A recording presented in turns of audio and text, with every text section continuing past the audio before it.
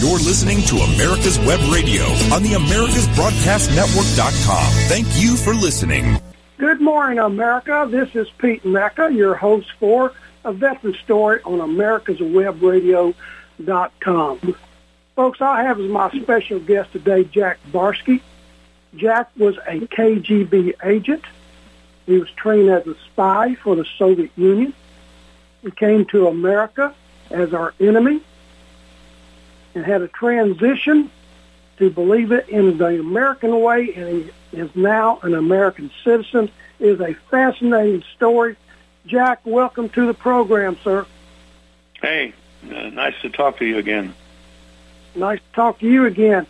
I think everybody's going to be very interested. You grew up in a communist country. That's all you knew. Tell us about your childhood, Jack.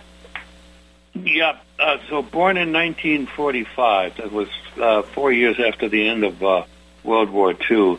And I just, by chance, found a video on YouTube about what that country looked like in 1945. It was nothing but rubble. And now, where I grew up, there wasn't much rubble because it was in a small village, way east, as far east as you can go without being in Poland or Czechoslovakia. It was a very poor section of the country, and so I was born into poverty. But my parents were both teachers, and teachers were really well treated in East Germany, which later became the German Democratic Republic in 1949, just 6 months after I was born.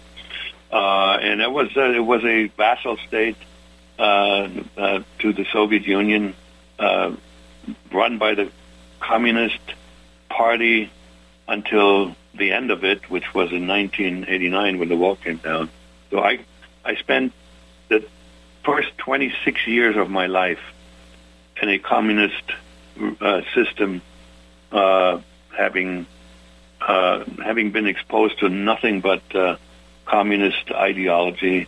There were no other opinions allowed, and I didn't have access to other opinions because, unlike many other regions in East Germany who could receive West German television, we could not. So we were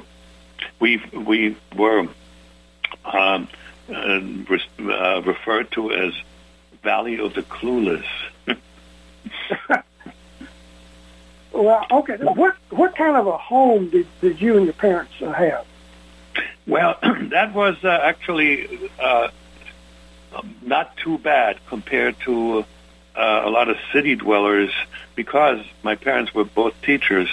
They managed to get an apartment when I was a little baby, an apartment in the top floor of a small school. And then we moved to another town, and we got an apartment that was adjacent to a small school building. So we had a roof over our head. We had running cold water, no hot water. But we also had the toilet either downstairs or across the yard. It was safe, it was clean, and we had stoves to keep it warm in the wintertime. So that part of poverty wasn't half bad. But everything else, we had to just deal with the same problems everybody else did. Food was rationed until I was about 10, 11 years old, and clothes were hard to come by, decent shoes, and it was just, everything was just substandard. We were poor, but so was everybody else, so we didn't know this was poverty. Okay, under communism, when you went to school, what were you taught, maybe in the way of subjects, and also, what did they teach you about America? All right. I can talk about this for some time. I want to keep it short, though. It was, I would tell you, this was a rather standard curriculum from first grade on. The focus was on the basics, German, math, and then some other subjects there. There was always one subject, whatever they called it, and I can't really translate this very well, that had something to do with geography, the world, philosophy, the communist ideology. As we got older, we then had a subject called scientific socialism. Interestingly enough, at grade 1 through 4, there was on a Saturday, we had Saturday instructions until noon. On a Saturday at 1 o'clock, if you wanted to, you could actually get a one-hour class in Christian religion. That was eventually abolished, and I was never allowed to participate because my father was a teacher and he was a member of the party. And with that, interestingly enough, even all the way through high school and college, there was never one subject that you could call like religions of the world, never mind Christian religion. That was just not touched. It was all about, Marxism, Leninism, scientific communism, and the history. And there was a lot of history also, and the history from a Marxist point of view. So you almost had no choice but come out of that educational system a flaming ardent communist and believer in the communist cause. Now, one other thing I want to mention, sure, and that was actually a positive. There was a very, very strong focus on science, math, physics, chemistry, biology. I just recently looked over the curriculum that we followed in my senior year in high school. 48% of that curriculum was science. You can't find it. You can't find this in the modern educational system in Germany, and even less in the United States. And there were no electives, zero. Everybody had to take the same classes. One thing you can find in the American school system today is scientific socialism. By the way, also the question you had, what we were taught about the United States. There was the subject was touched upon in geography, but then also in the scientific socialism. America, the United States, was considered the most evil nation in the world. The United States contributions to the defeat of Hitler and the Nazis was downplayed. The liberators were always the Soviet Union, and the United States we knew that the United States was very rich, but the reason for that was because they stole all the wealth from third world countries, and it was an imperialist nation that supported neo-Nazism in West Germany. Now, here's an unfortunate truth to be told. There were some ex-Nazis in West German government for a while, and most prominently, the head of the Bundesnachrichtendienst, which is the equivalent of the CIA, used to be a general under Hitler in charge of espionage against the Soviet Union and on the Eastern Front. At the moment, I just his name is gone. Okay. But we had some evidence that the propaganda actually had at least some truth to it. Unfortunately. Yeah. How and why were you recruited by the KGB? Well, you would have to ask the folks who actually made a decision to approach me, but I did a lot of research when I could, and I found two interviews that were given by high-level individuals in the KGB who either were near the top of the First Directorate, which is espionage, or actually one guy was the head of the First Directorate, and they both talked about how they selected illegals. And apparently it was a very, very arduous, lengthy, involved process. I remember having read that they were looking at hundreds, if not thousands, of candidates based on certain character traits. These traits, when I read them, there's about a dozen of them, and 11 of those describe me. It has a lot to do with smarts, quickness of intellect, ability to make decisions very, very quickly. Obviously, you had to be a communist. You had to be completely convinced that communism was a cause worth sacrificing for. And the one trait that I really like the best is they call it well-controlled tendency liking for adventure. That's me too. I was a standout student, and that's probably how they found me. I was a recipient of a national scholarship that in East Germany was limited to 100 concurrent holders in the entire country. Wow. So that made me clearly a target, and then they spent almost 2 years interacting with me informally, sounding me out, and I had one liaison with whom I met once or twice a month, and we would be talking about all kinds of things about life and girls and whatever was on my mind in those days. And then he would give me some little tasks here and there, and apparently he determined that I was a really good candidate to be trained. Now, once you're trained, that still doesn't mean that you will be deployed. There was a lot of individuals who didn't make it past training. Like I now can put the pieces of the puzzle together.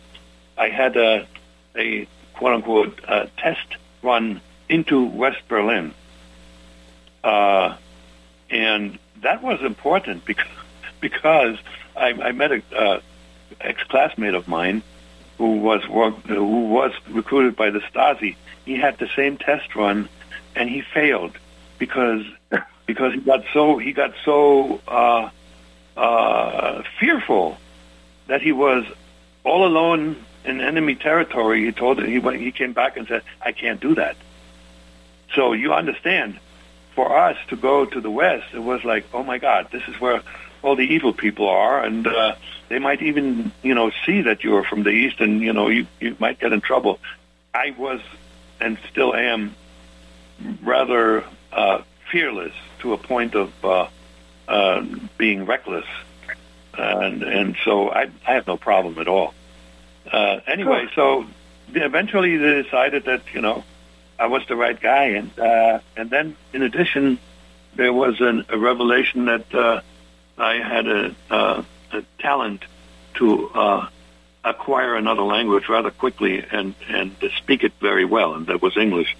And that's how initially they wanted me to go to West Germany, which would be logical because, there were no culture changes, no language changes. But once they found out that I'm really, really good at English, I became a extremely valuable asset. I don't know how many. I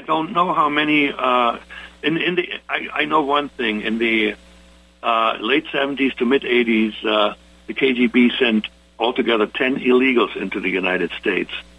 Wow. I know. Okay, hey Jack, I'm sorry to interrupt you, but we have to go to our first break. We'll be right back with your story. What a great story it is. Stay with us, folks.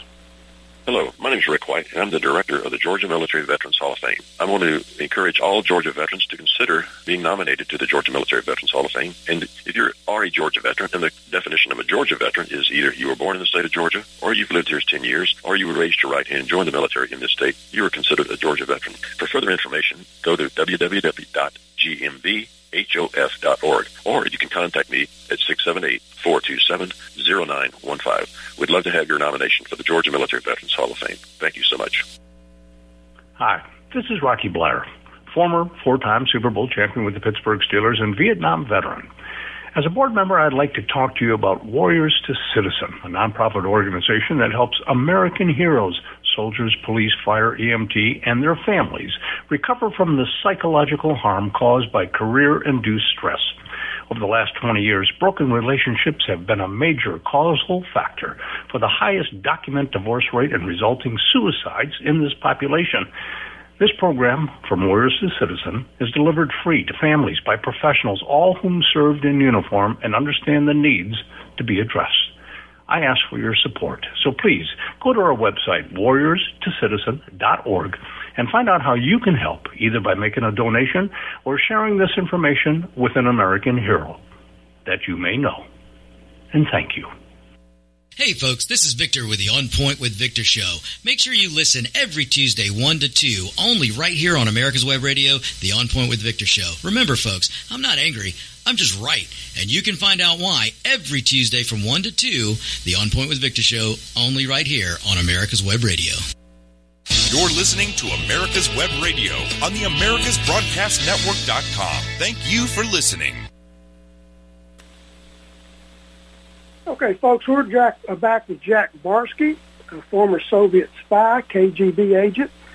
Jack, you were well-trained, and now you're ready for deployment to America. Tell us about coming to America and your first impression of the country you were sent to spy on. Now, I had a sort of a preview of what America might look like because prior to sending me to the U.S., I spent 3 months in Canada. So Canada was considered, a mini United States. Not quite true, but it was a whole lot closer than, so the Soviet Union or the Eastern Bloc where I grew up. But anyway, I expected something huge, and this is what I found. I entered the United States through O'Hare Airport, spent about a week in Chicago, and then wound up in New York City. Interestingly enough, when I took the bus from LaGuardia Airport into Manhattan, and as we enter Manhattan, I was thinking, my God, these streets are really narrow. Much later, I realized it's because the buildings were so high, as compared to the streets getting into Moscow that were just as wide, maybe not quite as wide, but left and right, the buildings weren't as high. I wasn't overwhelmed. I expected this. Obviously, I had studied about the United States. I had read books and looked at the pictures and all that. So it was not overwhelming at all. But I very soon found out that the instructions that I got as to establishing myself as an American were, just to put it mildly, inaccurate and just plain old stupid. The folks that trained me in Moscow, who had spent some time as diplomats on the diplomatic cover in the United States, and somehow they thought they knew what life in the United States might be like, but they did not, and they didn't know what they didn't know. So I had to sort of find my way slowly through a number of steps that were necessary for me to establish myself as Jack Barsky, because I wasn't born with that name. This is a name that was taken off of a gravestone over the grave of a young boy who died at the age of 11. And the KGB acquired a certified copy of Jack Barsky's birth certificate, and that I used to establish myself as Jack Barsky with other documentation that was necessary to live and work in the U.S. Well, you know what? Let's go back to Chicago. You have a very interesting story about Chicago. You stayed at the wrong place. Tell the folks about that in Chicago. Okay. I had no idea, and I can never figure out why the KGB told me to go to Chicago. So I wound up initially in Mexico City, spent a week there to get rid of jet lag, and then, as instructed, I was traveling with a Canadian passport, and the passport had me live in Toronto.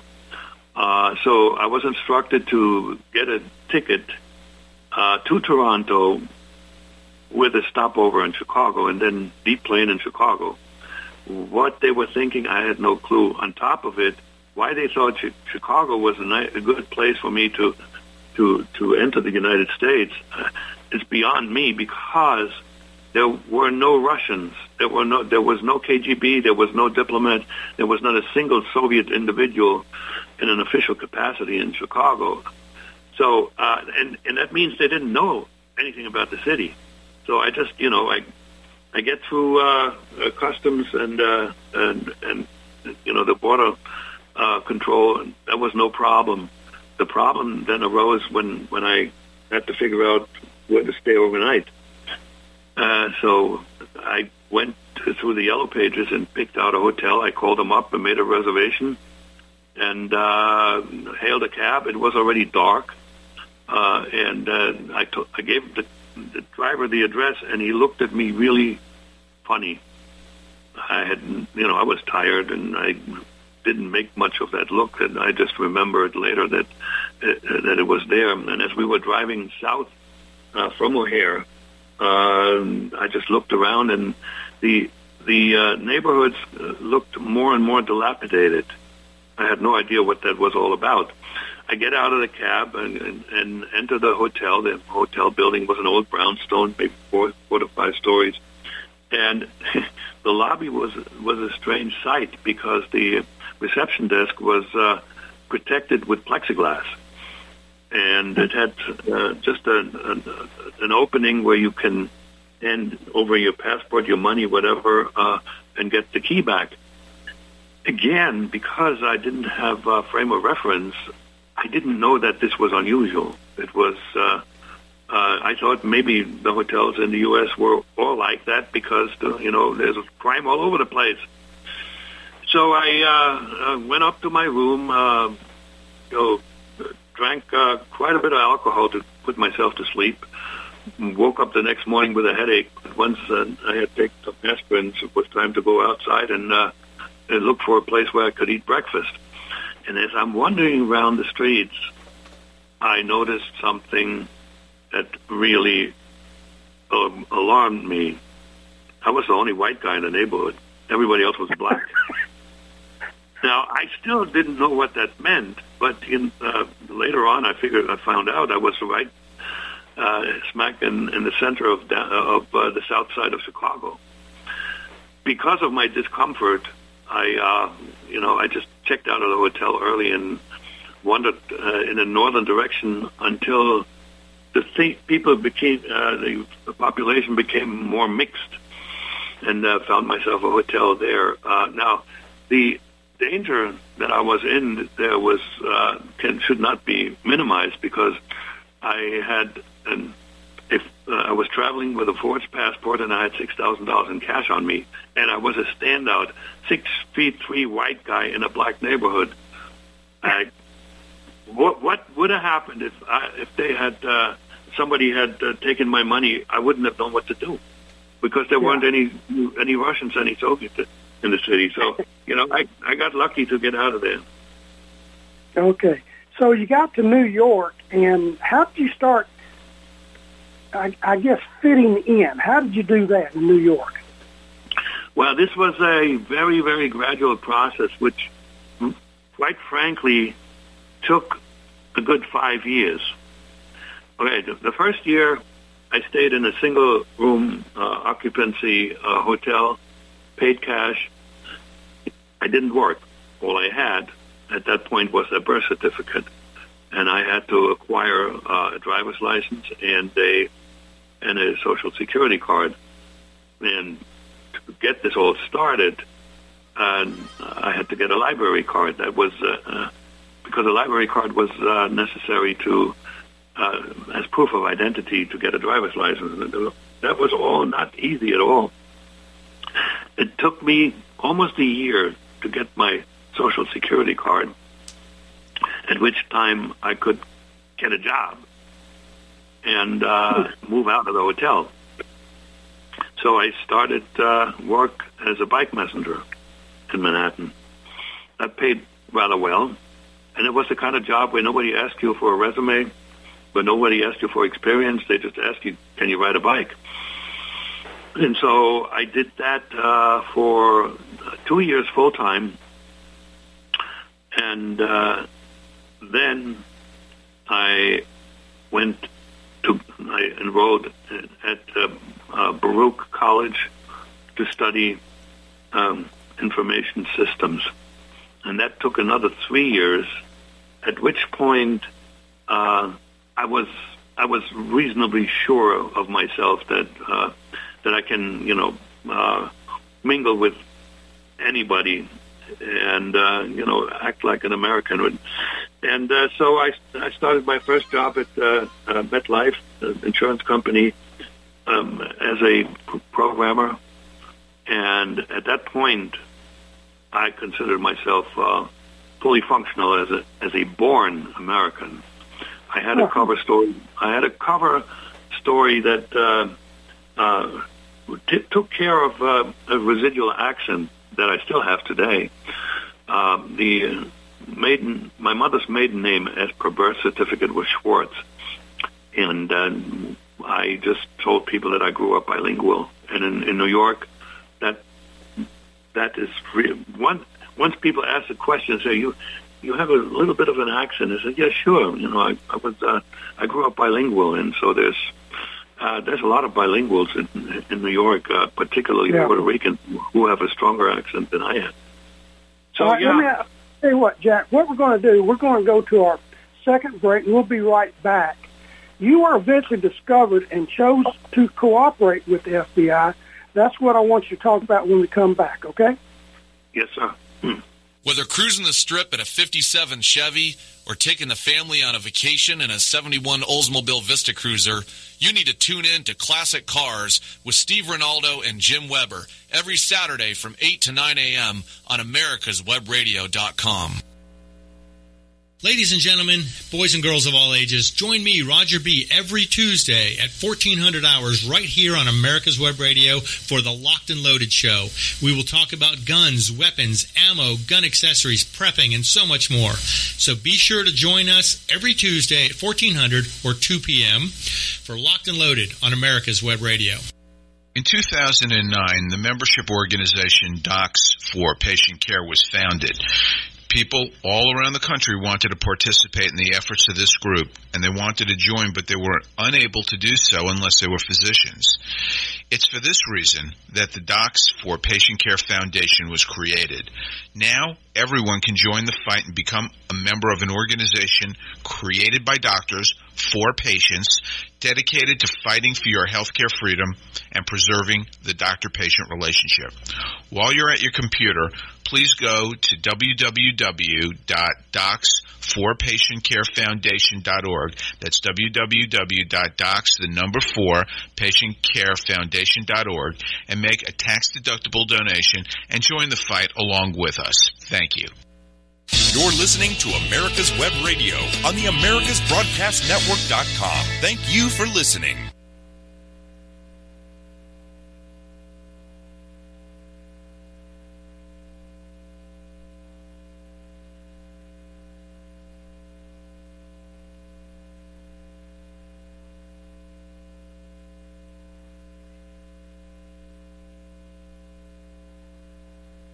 Difficulty there.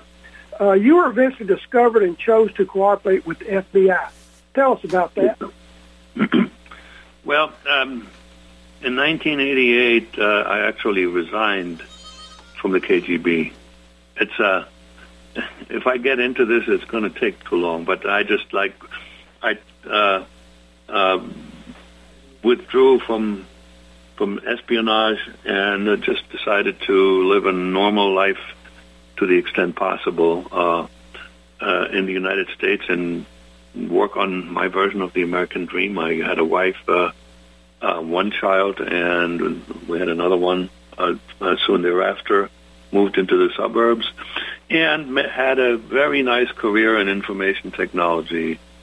And about 9 years after my resignation, the FBI introduced themselves. It turned out that they had gotten a tip from MI6, who in turn got their information from a defector who had worked in the KGB archives and had brought a treasure trove of information to the British. His name was Vasily Mitrokin. Most likely, the greatest treasure ever to be handed over to another intelligence service in the history of intelligence. My name was in there just to sort of as a footnote. And there were so many other people that were busted, and it was just an amazing find. But anyway, the FBI didn't have much of a problem finding me because Jack Barsky is an unusual name. And when they introduced themselves, obviously I was very surprised.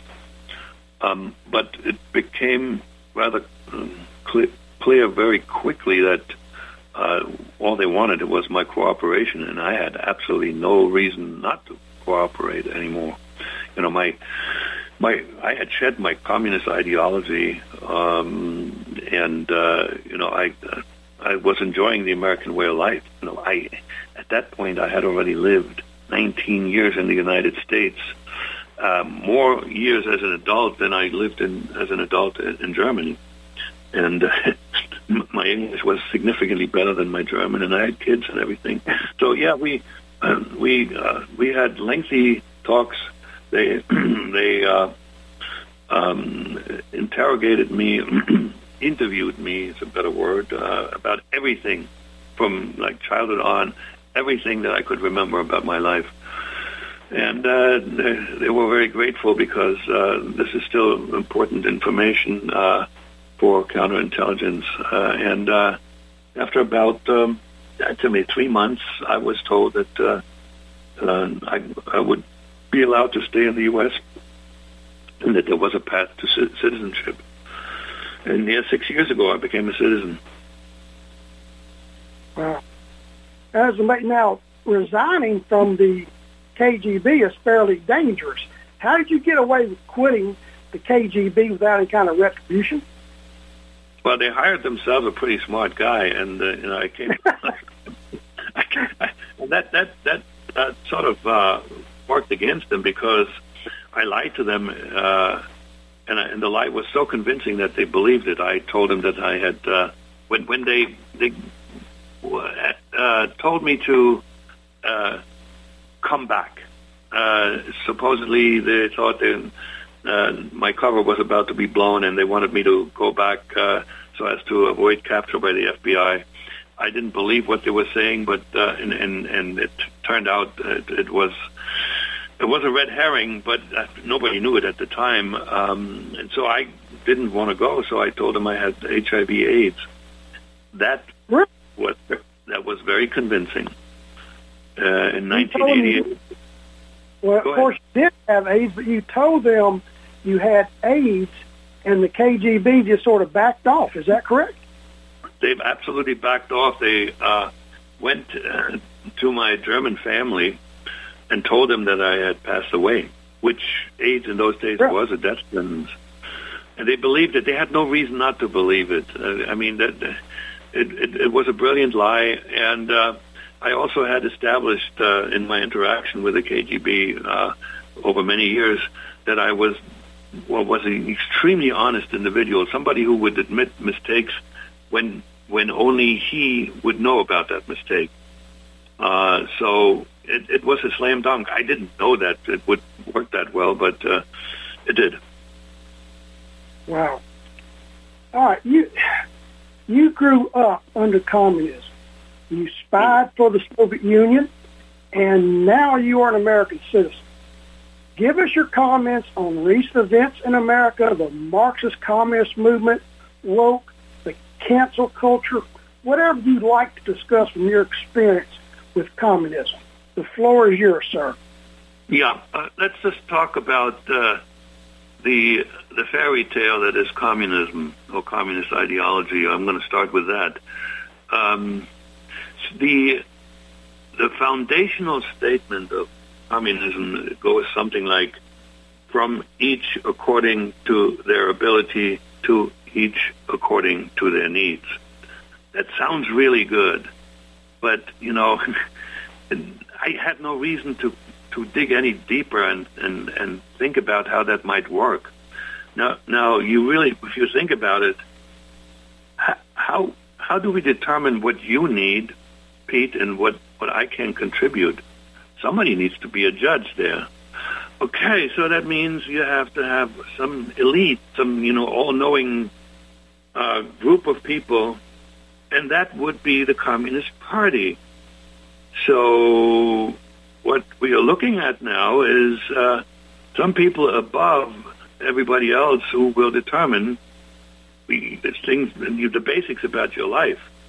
And of course, since this is a centrally organized hierarchy, we're talking about there's going to be some people at the very top, and you know what happens when you have huge hierarchies.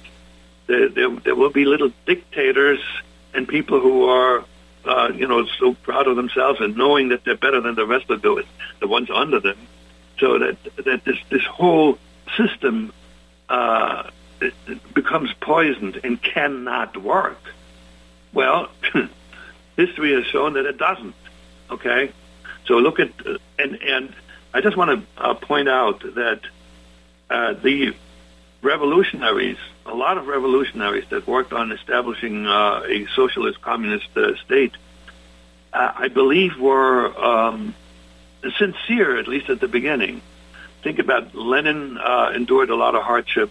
The East Germans that were wound up heading the German Democratic Republic spent time in jail fighting the Nazis, and so I just don't doubt that they were sincere in trying to establish something that conforms with the communist ideal. But you see what happens once you win power, it has to be maintained, and revolution is violent. So how you remain in power in a construct that was established through violence, through more violence, and that gave birth to the KGB. Initially, it was the Cheka to fight the enemies of the revolution, and eventually the enemies of the revolution were everybody who doubted anything that came from the top. And so what you wound up having is a brutal dictatorship, such as China, the Soviet Union, East Germany, and a few other eastern states that wound up killing millions of their own, particularly the Soviet Union and China. And you look at Cuba. I think Castro was an idealist, and he became a dictator. So this whole thing, it's a romantic notion that everybody can get along, but it completely ignores the fact that people are not all good, and there's a lot of evil in this world, and the evil has a tendency to rise to the top. So that's just an overall look at why communism has not worked, cannot work. Now, with regard to the United States today, I do believe that people who scream that communism is coming or socialism is coming, I think they're wrong. What we are looking at here is collectivism, statism. I don't believe that there's going to be a revolution that will take companies like Google and Amazon and make them state properties. And that's one of the basics of communism, that the means of productions are owned by the state. I don't think that's going to happen here.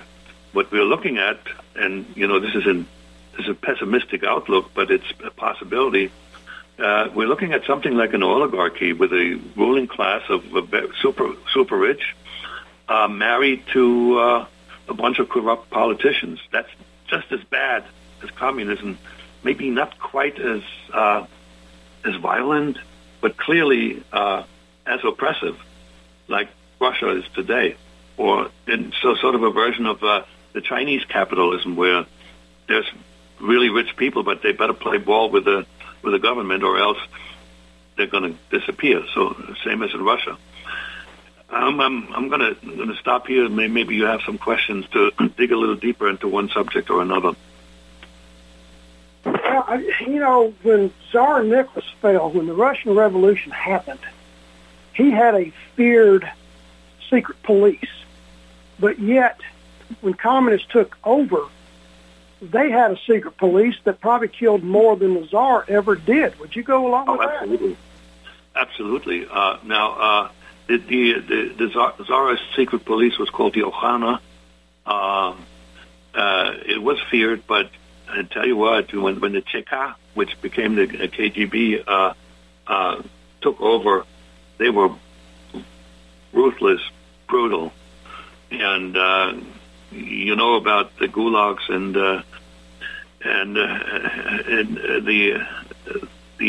oppression of and the suppression of any kind of resistance within the country. Horrendous. I think, though, the Chinese communists outdid the Russians in terms of violence and killing their own. That's sad. I don't think a lot of our young people realize the results of communism and also socialism, but that's what they're being taught in school. You mentioned the scientific socialism. I know that's being taught in our schools. I tell you what, we are going to our final break here. We'll be right back. I got a lot of questions about your feelings on the council culture, woke, our school systems, and everything else. So, folks, stay with us. We'll be right back. The disease of addiction is a life-altering challenge, not just for the person suffering its effects, but also for the family and friends who support and love the one caught in its grasp. What should be the course of treatment? Who is the best person to render treatment? And what is the best place to go for the care that is needed? We know that you want answers to these and many more questions. Call 770-696-9862 and speak to a representative of the Atlanta Healing Center. They can tailor a program specifically designed to address the needs of the person suffering with an addiction, or give you guidance as to where that help may be found. Information is the key, and the trained staff at AHC is here to assist. If you wish, you can also get more information on the website located at www.atlantahealingcenter.com. If you live to serve and want to make an even bigger difference, consider joining the U.S. Army. With training in fields like medical care, linguistics, and engineering, an Army career can amplify your efforts with humanitarian opportunities all over the world.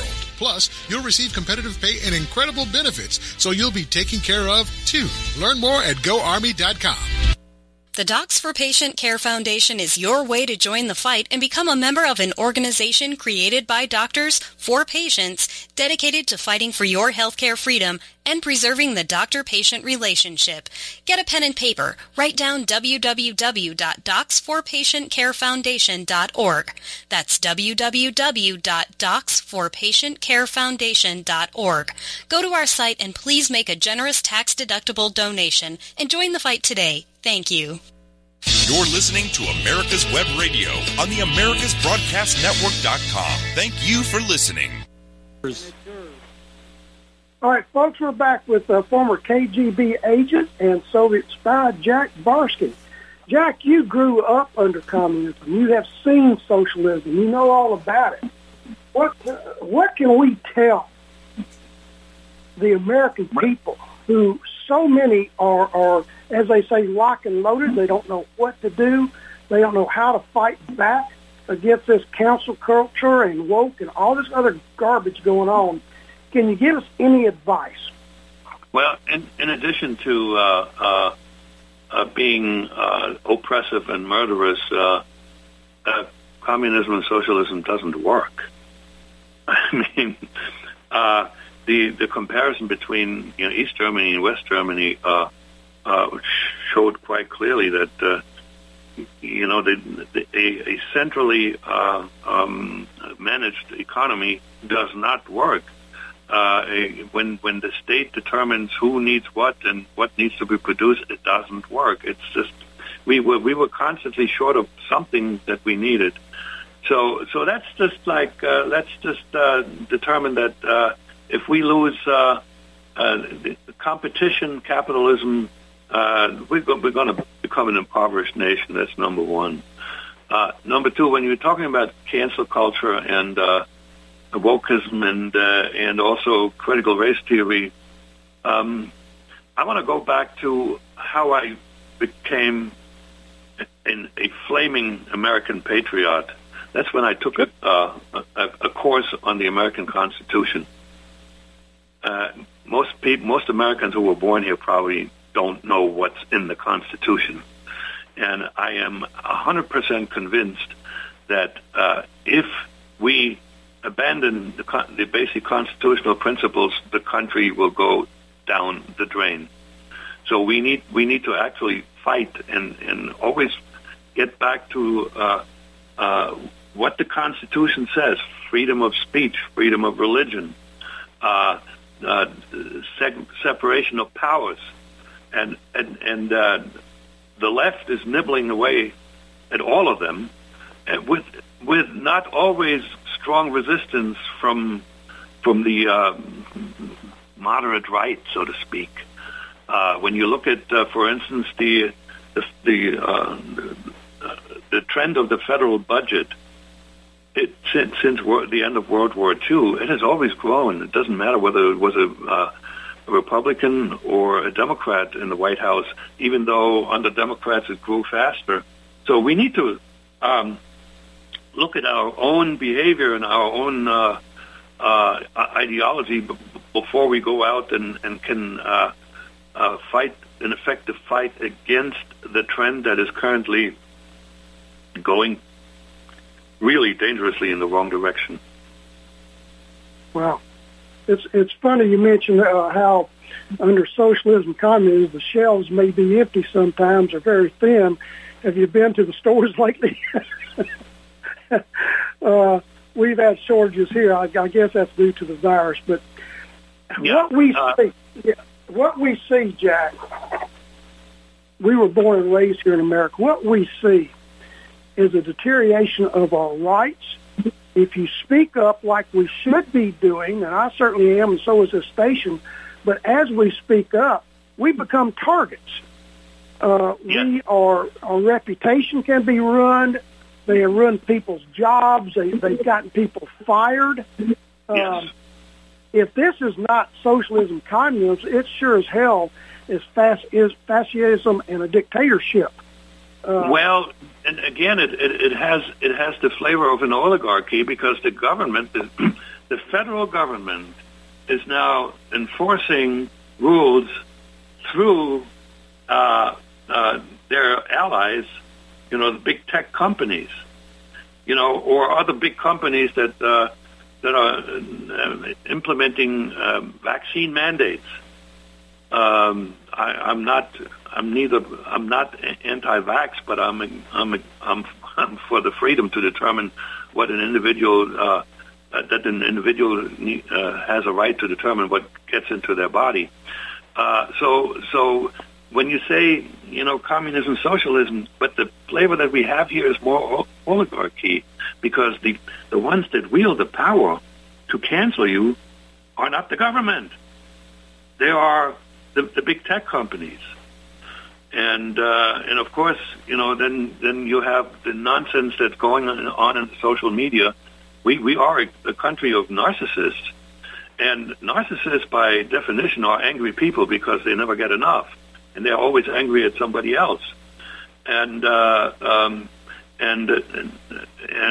other thing is that we are gripped by is fear, and the fear is being nurtured and nourished by politicians. And if we can't get out of the fear, if we can't get back into a positive attitude and get away from the focus on self, all of this is not necessarily communistic. But it is very evil and destructive. And in the end, it will have very similar results.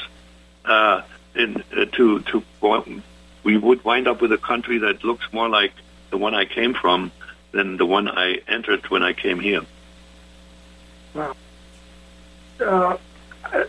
For people who don't know exactly what an oligarchy is, Jack, I do. I'm a political science. But explain to them exactly what an oligarchy is.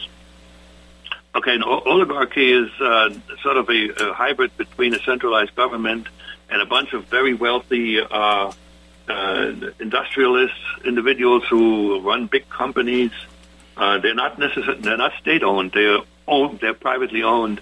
But these oligarchs, you look at our tech companies. They wield phenomenal influence, and quite frankly, they need to be broken up, or they need to be subjected to some regulation so they cannot do what they're doing. The freedom of speech. If freedom of speech is gone, so there goes the country, because whoever controls the word controls the word. The word controls the. Whoever controls the word controls the world. I'm sorry. That's okay. Would you agree with this, that right now we have Democrats who are really street fighters, but we don't have Republicans that are willing to get down in the gutter and fight with them? Would you go along with that? Yeah, there are some that have a backbone. Unfortunately, there are also some that are a little bit off their rocker. When you're talking about all kind of wild conspiracy theories and all kinds of weird stuff that's out there and can be found on the web, the serious Republican efforts to get back to constitutional principles, it does a lot of harm.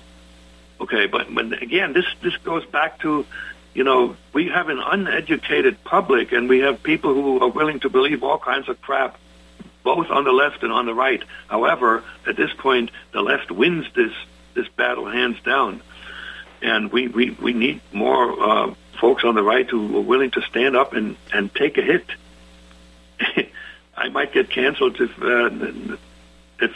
this interview gets out in public.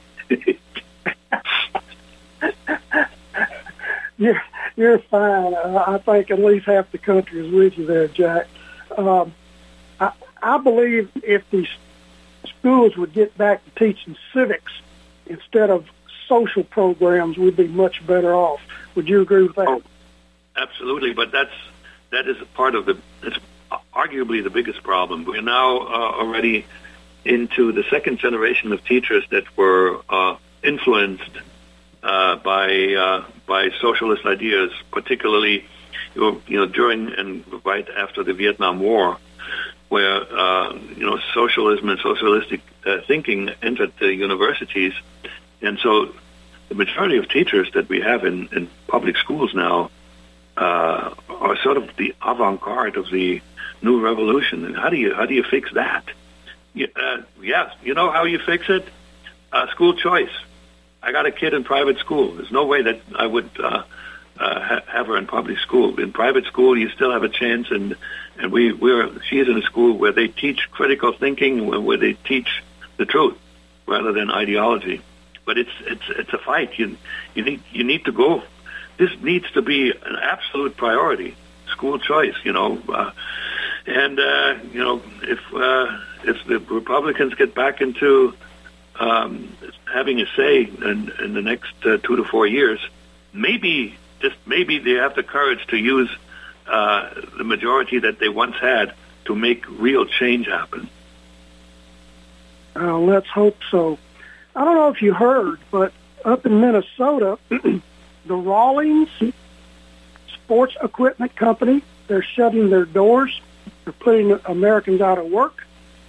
It's another company that's folding, that makes American sporting goods, mainly because Major League Baseball is now going to buy their sports equipment from China.